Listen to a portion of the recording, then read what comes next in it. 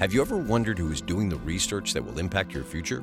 The Research Podcast lets you meet those people and learn how the University of Kentucky is exploring and strengthening our understanding of the world through research and discovery. Here's Alicia Gregory, Director of Research Communications. Today we'll meet Mary Davis from the UK College of Law. She is the Stites and Harbison Professor of Law and was named a 2016 University Research Professor. Her work on federal preemption of state products liability laws has been cited by the U.S. Supreme Court. She begins by telling us how she ended up in Kentucky. Well, I grew up in Southern Virginia, the product of an Air Force marriage. My father and mother met in Germany back in the early 50s, and so I grew up in a wonderful small town, sort of idyllic, really. And then I went to school in Virginia, and then I went to law school in North Carolina, and ended up here 25 years ago. This is my 25th anniversary on the faculty at UK. Well, congratulations. Thank you. It's exciting to me, too.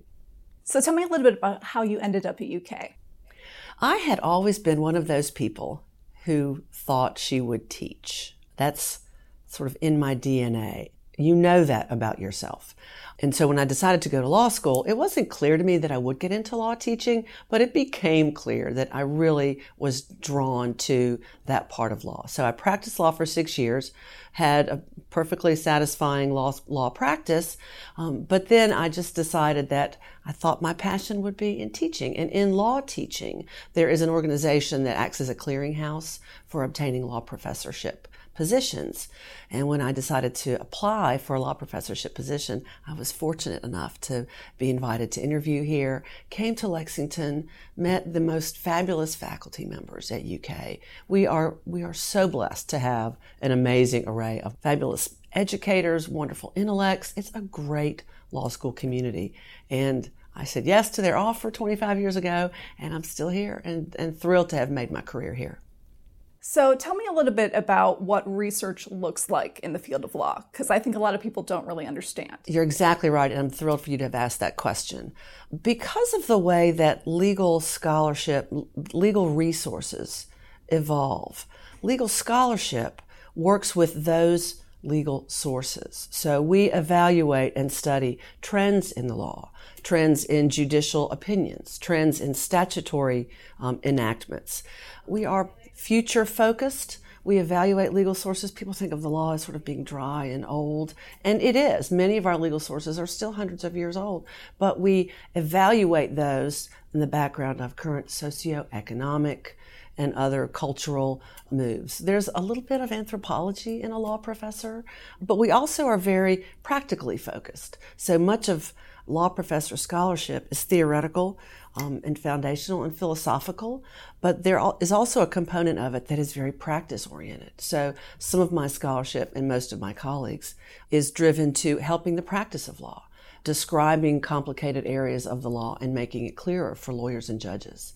And then the other side is the more philosophical and theoretical. So we are fortunate enough to have an impact on legal practice and clarity in the law and making it more comprehensive and understandable. And also in evaluating backgrounds in the law and theoretical and foundational changes that can impact those changes in legal doctrine going forward. So I imagine that impacts heavily what you're teaching in classes. Yes, absolutely. For example, I'm about to begin teaching the torts class for first-year law students, and my scholarship is in the tort law, subset product liability. And knowing the foundational historical background, knowing the trends, knowing where the law is changing, enables me to help my students understand where we've been, because lawyers have to understand where we've been. And also to think for their lives as lawyers, where are those trends going to be? How are things changing? Helping them, 21st century students, understand how their backgrounds in economics and philosophy and history will impact the future of the evolution of legal doctrine. It's very important. My scholarship very definitely informs my teaching, very definitely. Tell me a little bit about products liability. I know that's an area you've worked in for a while. Yeah, so products liability is a subset of tort law. Tort law is the law of civil rights and responsibilities. People think of it as personal injury law. It's a good bit more than that. So products liability is the subset that deals with injuries that stem from product failure. So when you have a car whose airbag, when it deploys, shoots out shards of metal, injuring people, that's a product defect. Very possibly, very probably. And my field of the law evaluates when product manufacturers and sellers should be responsible for the injuries that those products cause. Product liability is a really interesting subset of tort law because it also involves promises. There's a contract element to it. I buy a car from you and you sell me and you promise a certain quality. But there's also the side of tort law that comes in and says, in spite of those promises, even if you didn't promise perfect product quality, the law is going to make you responsible for some of the injuries that stemmed from your product failure. And it also is a subset of tort law that really is on the cutting edge of how we decide when injuries that stem from products should be allocated to the product manufacturer and when they should fall on the consumer, right? So there are elements of product liability law that focus very heavily on consumer responsibility. When should the person who has some blameworthiness, if you will, for his or her own injuries bear some responsibility for that?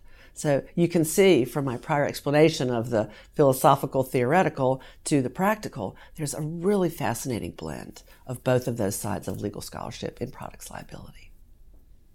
So tell me a little bit about some of your current work. What are you working on right now?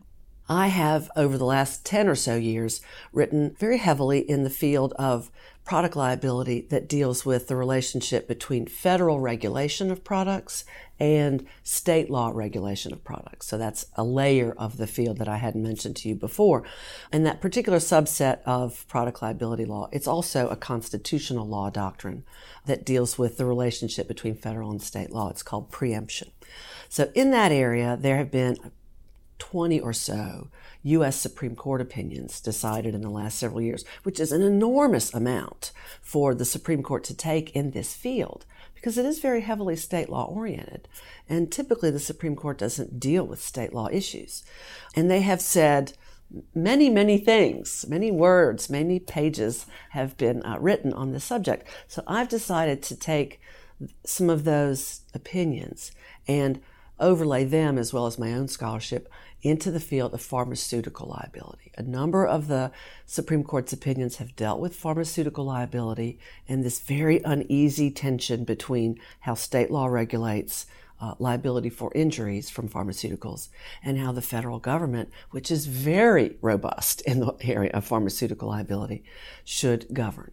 And so I have written a little bit on some of the cases, earlier cases that dealt with that subject, but it seems to me an area that is begging for clarity. It's also an area that is, in my view, begging for a fresh look at how liability for pharmaceutical injuries should be evaluated philosophically. Historically, pharmaceutical companies have been liable based on a variety of state law doctrines, many of them very pharmaceutical company friendly, but not all. With 50 states, we have a variety of different state tort law doctrines that impose liability. Given the way that healthcare is changing, given the enormous impact of the Federal Affordable Care Act and how that may impact liability issues, it seems to me that now would be a good time to really think from first principles going forward about pharmaceutical liability. I'm very excited to be working interdisciplinarily with some colleagues in the pharmaceutical sciences, some colleagues in the area of law and economics, because they're very important incentives that we create when we impose liability on manufacturers. And that's one of the things I'm most excited about going forward. I haven't done a lot of interdisciplinary work, and now is a great opportunity for me to do that. And we have some amazing scholars here at UK that I hope to engage, and others at other universities as well. So you were recently named a university research professor. Yes. What does that recognition mean to you? It is hard for me to put that into words. I have to give kudos and thanks to Vice President Lisa Cassis for opening up that particular award to scholars from all colleges at the university.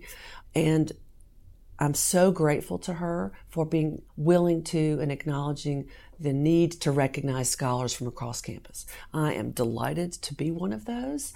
I have to say, law professors I don't think are necessarily considered to have the scholarly program that, say, my biologists or physicists or medical school medical scientists have, but we do. We impact the way that society governs itself in very important, critical ways all across the spectrum: criminal law, civil law, procedural law, and I'm delighted to be a person who has been selected to represent my colleagues, and I do consider it that.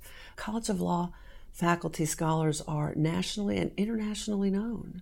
I'm proud to be one of those people, and I'm delighted to have an opportunity to carry the banner for my colleagues. And for myself, I'm very proud of my product liability scholarship. It's been very impactful across a wide variety of fields in state law. State judges cite me. I work on a treatise that is a comprehensive explanation of product liability law. My product liability casebook is used across the country to help teach students the field. So I'm very pleased to have that contribution to the law be acknowledged in the way that the university professorship does. Very thankful. What do you find to be the most rewarding part of working with UK law students? I have taught at a number of different law schools over the course of my career, some top law schools, and I find that our students are competitive with law students anywhere in the country. They are passionate and they are talented, but they're also engaged with one another in a really important way. I don't know whether it's the culture that we've created at UK Law or whether it's the nature of our students and their backgrounds. And we do an excellent job in our admissions office in getting students from a wide variety of backgrounds. The students come here with a real passion for what they're doing. They don't come here thinking, oh, I'll get a law degree and see what else I might want to do later. They're very focused on their passion for this field. Now, they may not always know where they're going to take that law degree, but they are wide open to the opportunities. So when I walk into a class of first years, and I'm thinking mostly about first years because they are bright-eyed, engaged, energized by the opportunity. They're grateful for the opportunity. They are not hyper competitive with one another. They're very supportive of one another, and they are all in. 25 years later, I can't wait to start because they have that spark. Our students are as passionate about how they can contribute and give back to their communities. Even if they decide they want a private practice of law, they give back to their clients in the way that they serve those clients. And if they are engaged in public service or in politics and in government service, they are passionate about it. So I think that sets our law school students apart. So what do you like best about working at UK? I think I have the best faculty colleagues in the world. I don't think that's an overstatement. We are not a large faculty.